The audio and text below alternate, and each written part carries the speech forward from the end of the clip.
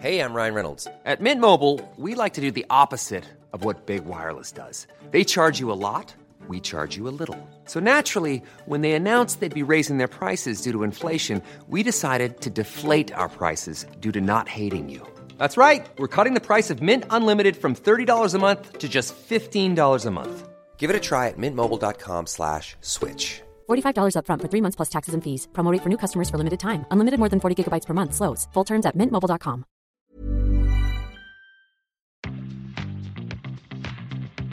Hi and welcome back to ETFs for beginners, where we drive fast cars, eat fast food and love our slow-cooked ETFs. There's a co-host and her name is Anna. Christina. Hello Anna, how are you? Hi Phil, I always laugh at your intros.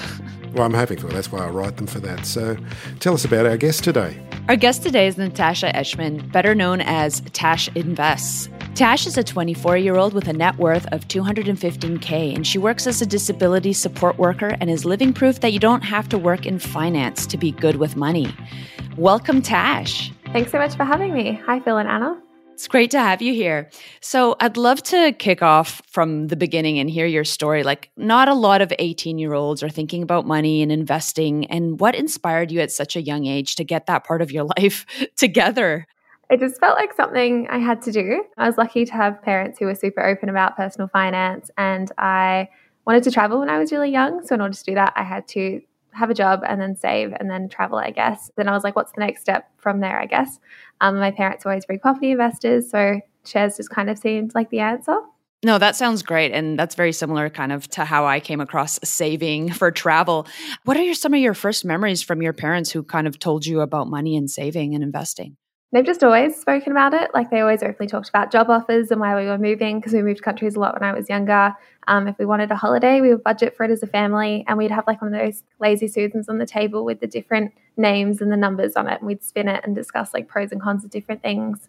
I remember wanting Foxtel because all my friends had Foxtel, and Dad was like, well, we can't have holidays and Foxtel. So just like those open conversations all the time around money, I guess. The budget was actually written on the Lazy Susan, was it? On like the little Post-it notes, and we'd spin it and talk about it, like make it a game. Wow. My family used a Ouija board. Oh, awesome. Just joking. Yeah. So what was your first ETF? I believe it was IVV. Is that an international fund? Yeah. Well, now I think it's domiciled in Australia. But yeah, it was an S&P 500 ETF. And why that one? Why was that the one that you were attracted to in the first instance? It was just like whenever you Google anything, it's all American-based knowledge, I guess, or the US-based stuff. So I was like, okay, I need the S&P 500. How do I buy that? And that was just one that popped up all the time as being like a good ETF, I guess. Was that the research that you did ahead of time, or was it from your family's influence as well? Well, my family, they don't really buy shares. It's kind of a bit of both. Like, Dad was like, ETFs are good, because I didn't know what they were initially, and then kind of just Googling which one should I buy. And then so much S&P 500 comes up when you Google which ETF to buy. And you said that you originally bought it on the US stock market because I guess there's just more information about US investing. Is that kind of how that started out? Yeah, well, I didn't know enough to know that there were different options, I guess. I didn't realize there was like Australian versus American ones. And I was like, okay, this works. I'll buy it on ANZ E-Trade or whatever it was back then. How was it opening up your first brokerage account? Was it intimidating at all? Confusing, especially like E-Trade is not very user-friendly in the same way that something like Pearler is. It's very like all the market and limit orders and the different stuff that pops up. It's definitely interesting. And then getting to know like all the, Computer Share and Investor Center as well, and like all the mail you get from just buying one share is very interesting. Yeah, it's amazing, isn't it, when you start to do that and you think, oh, this is very simple. You've just pressed a button and you've bought something, but then the paperwork arrives. What was the learning process for you like going through all of that? Yeah, I didn't fully understand it for a while. I just registered, put my tax file number against it and was like, okay, I'll hope for the best, I guess. Like, what can go wrong now? And it's worked out fine. So Tash, a lot from what I gather is you're the type of person who wants to learn, just tries things, sees what works and what doesn't. For someone who's kind of new to investing, what are some of the approaches that you think that they should consider? Just starting. I feel like we all overthink this so much. Investing is a lot simpler when you kind of strap it down. So just starting really small, like finding that one ETF, opening a brokerage account, like just starting really small. Because I think we can all sit here and overthink everything that we do all the time, especially for stuff like this. So realizing that you are going to overanalyze it and just starting. Yeah, Phil and I talk about that quite a bit as well. Just if you just start with one thing, how you learn along the way, right? instead of getting overwhelmed by all of the different brokerage options or different ETF options, just starting with one is just such an easy way to learn. So completely agree with that. And over time, how has your approach to investing or money changed? It's probably gotten more hands-off and automated. Like initially I was checking things every day. I loved going through my spending every day. I loved being really hands-on with it while I learned. But now it kind of just works in the background nicely. I've got all my systems set up. Like my investments happen automatically. So it's definitely changed to be more like easier, more streamlined. So you're saying that it's more hands-off now, but in the beginning you were much more hands-on. Was that also with savings as well? Like you said, you were looking at your budgets as well. So can you just walk me through that process as well? Yeah, so I tried all the different fun spending trackers and Excel spreadsheets, and I would track everything that I spent and write it down in a little notebook as well. I had very set limits for everything, especially when I was at uni and I was working like lower paying and lower hours as well. I wanted to save every dollar that I could. And I was very, very frugal for a little bit. Now I've kind of learned how to be less frugal and like enjoy life at the time as well. Because I kind of went through this cycle where I'd be really, really, really cheap and then go overseas, but then budget travel for ages. And it was just all about like saving the most money. And then I kind of got older and I was like, okay, I should pay the $30 for a flight instead of getting a 12-hour overnight bus for $6. And I started making those compromises. Because a lot of people can be extreme in the financial independence movement. And so you found a bit more of a balance in that? Yeah, definitely. I think, COVID helped a lot as well, not being able to travel, because it kind of broke that cycle of like, I have to go away and I have to go to the next place and I have to see as much as possible. And then being like, no, it's fine to slow down and spend money and see Australia as well. And many people seem to think that it's a binary choice. Lots of young people want to travel, but many people see it as being a binary choice, being either to budget and save or travelling. And you've been able to do both. Yeah, well, I guess like you have to save to travel, so why not save for other things as well if you can make it work, and like traveling to cheaper destinations and like budgeting while you travel. Because I had a lot of friends who would save, but then as soon as they went on holiday, they'd be like, okay, I'm going to spend whatever I want because I'm on holiday now. But kind of keeping that mindset throughout the whole thing makes it a bit easier. I once went on a trip with a friend to Greece and she blew all her money in like the first 2 days. And it blows my mind because you're able to save and then you just blow it all. And so having that balance between saving and knowing how to use it, because some of the things that you talked about earlier was even around value, right? Before doing that really long trip for 12 hours, now you're willing to pay the extra $30 to maybe have a more direct flight. That's very similar to my experience as well. So the frugality and the budgeting kind of happens first. But then the second step, which is something I learned much later in my life and wish I had learned earlier, was that investing side, which we talked about as well. So taking that leap from budgeting and saving to investing, growing wealth, increasing your salary and so forth. So how do you kind of tackle that second part? What are some of the considerations that you've made with your own money journey? So considerations for investing in general is always like risk profile and how much risk you want to take on, and learning around that helps to make it a lot easier as well. So I feel like I have a generally higher risk tolerance than some other people might. So investing in shares is good for me. But yeah, just like finding something that matches your lifestyle. Like initially I didn't want to buy a property because I didn't want to be tied down to something like that. And shares are a lot more liquid in theory and they pay dividends more regularly, and like that's all great. It's kind of how I picked on that initially. So let's talk about the property market. I know you own a property. How did you get into the property market, especially with prices being so high and the challenges around that? I bought like right at the first COVID lockdown. I was very lucky. There wasn't really any competition and everyone was quite nervous. So no one was really making offers on the apartment I was at either. So it worked out really well for me. It was just like a little bit harder to get a loan because it was right when all the banks were starting to crack down on casual employment as everyone was losing their jobs. But because I worked in support work, we were working overtime pretty much and our jobs were very secure. So it just was really good timing for me. And Perth is a lot cheaper. My apartment was $295,000, which you just don't see in Melbourne or Sydney. That'd be a big part of it, though, is considering other markets to invest in as well, rather than where you actually live, because so many people live in Sydney and Melbourne and we know what prices are like here. Yeah, definitely. So many people don't consider it. I have so many people message saying like, oh, you're so lucky you lived in Perth. And it's like, yeah, it is. But like anyone can buy in Perth and like the rental returns are great. Like anyone can invest there. So I believe, Tash, that you learnt a lot from listening to podcasts. What were those podcasts and what were the kind of things that were light bulb moments for you? So mainly it was all like Millennial Money, and the Australian Finance podcast was a big one as well. I think it was just like consolidating it over and over again, hearing it from multiple different sources and realizing it all boils down to the same theory, I guess, like spend less than you earn and invest the rest. There's so many paths to take, but it doesn't really matter which one you take. And everyone has different opinions as well, like hearing Owen versus Glenn and even like Victoria Devine in there as well. They all have different opinions on things, but it all works out in the same kind of way.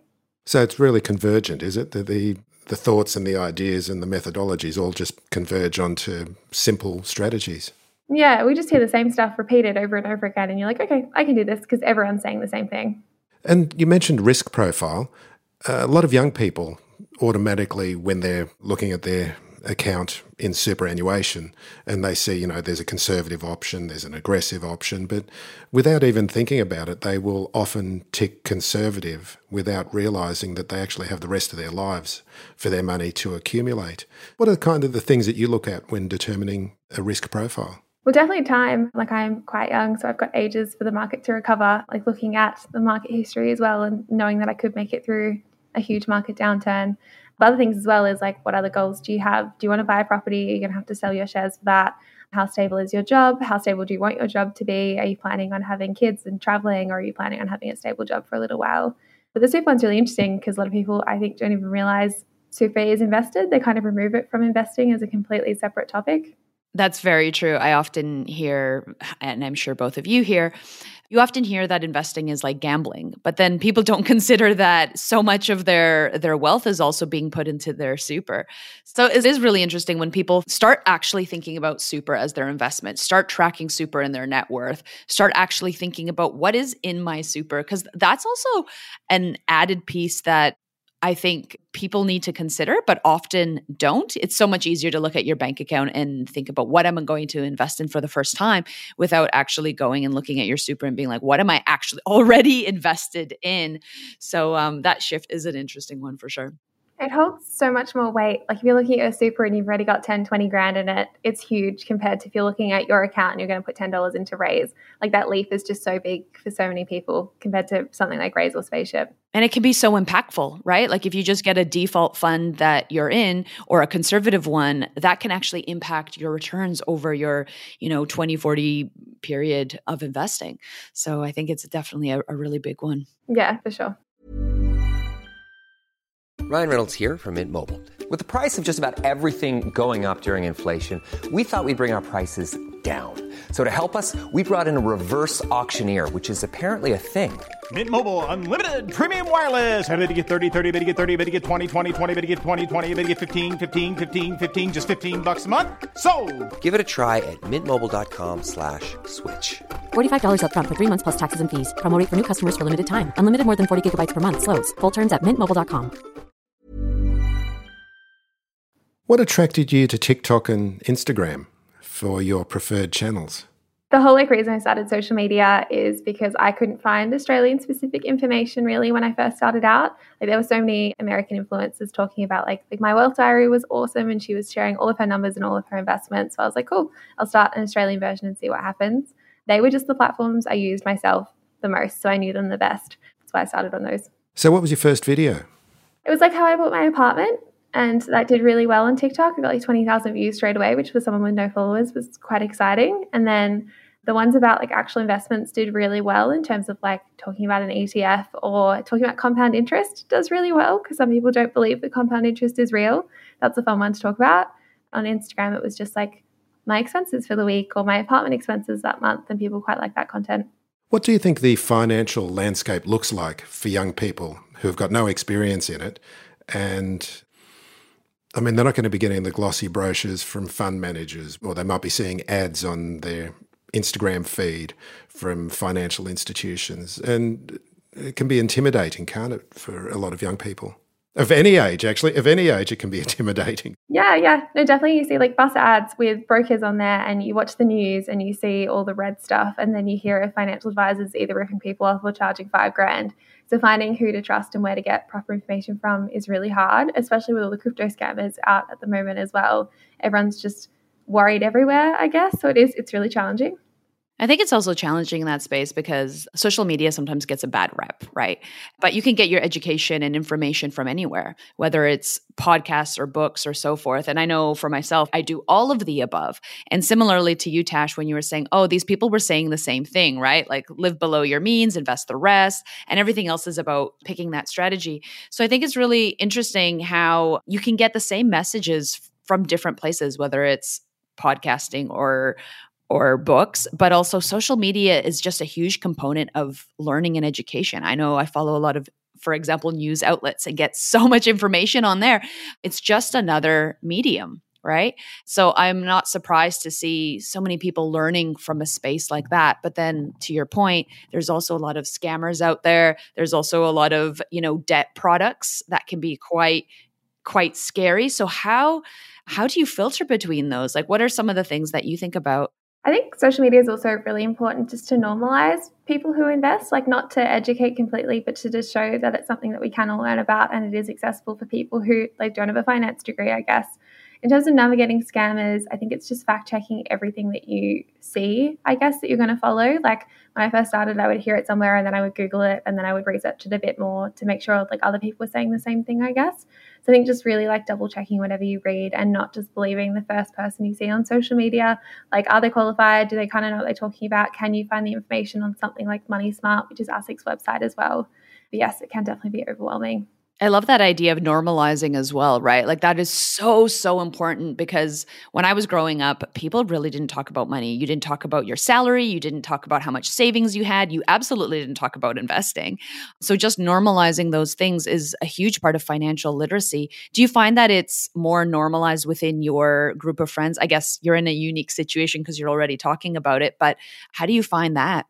Yeah, I've always spoken about it anyway, and I was always the person people would come to ask questions for different things, which is why I was happy to talk about it. But the initial reaction was quite interesting when everyone was like, why would you tell people that? Why would you post that online? The rest of your life is going to be ruined. And it was like, why?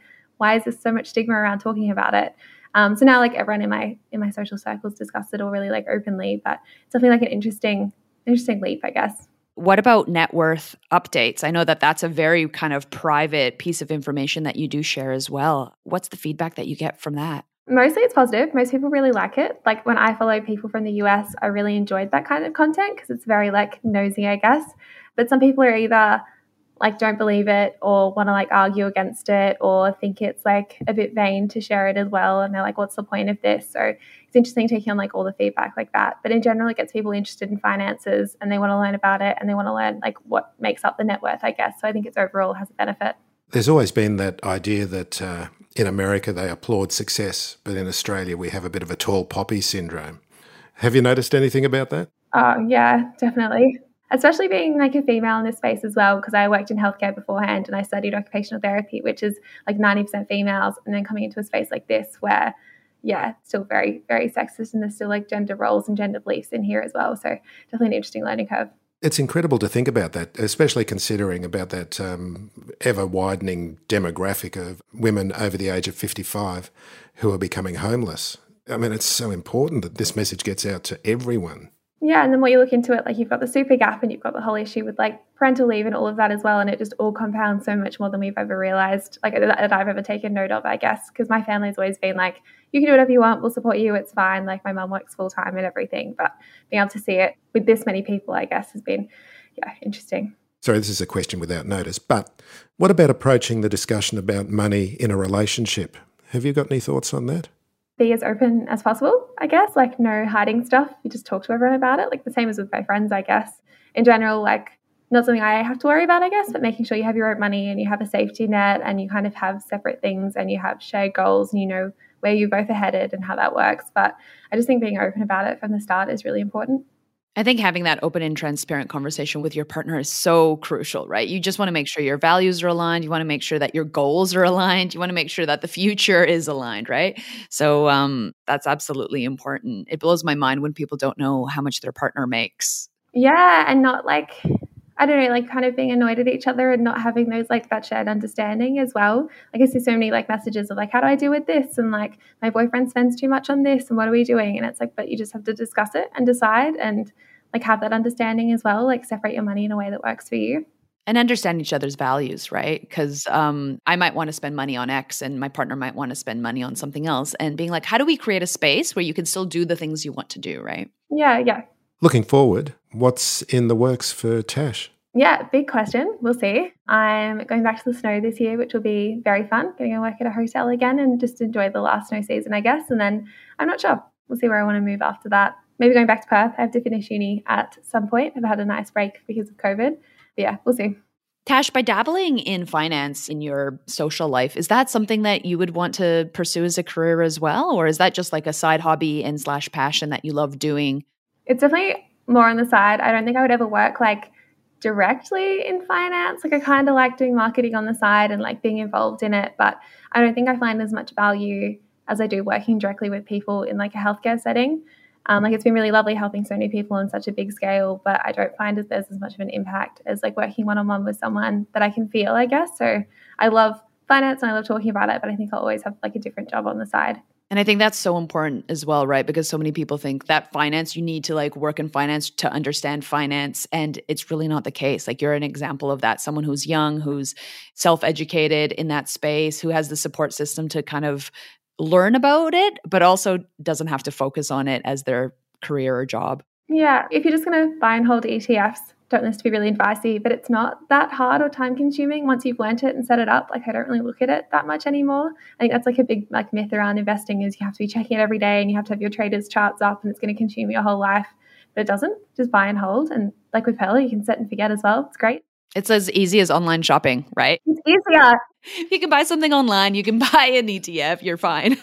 Online shopping is way harder. I have to look through all these pages of clothes and just gets overwhelming. This is way easier. And then you get ads for the same thing. And yeah, apparently I get ETF ads in the same way. That'd be great. Right? Oh, I get them all the time. Really? Oh, yeah. No. Yeah, that's incredible. I think someone's listening to my phone and what I'm saying, you know, it's just incredible the things that come up. Anyway. Yeah, definitely. And if anyone wants to find out more about you, where can they go? Just Tash Invest on TikTok and Instagram. Come say hi. Beautiful. Tash, it's always a pleasure chatting with you. Thank you so much for being on the show. Thank you so much for inviting me. Thanks a lot. Bye, Tash. If you found this podcast helpful, please tell a friend. It may help them and help us keep going with the show. Also, don't forget to rate us. ETFs for Beginners is for information and educational purposes only. It isn't financial advice, and you shouldn't buy or sell any investments based on what you've heard here. Any opinion or commentary is the view of the speaker only, not ETFs for Beginners. This podcast doesn't replace professional advice regarding your personal financial needs, circumstances, or current situation. Thank you for listening to this podcast.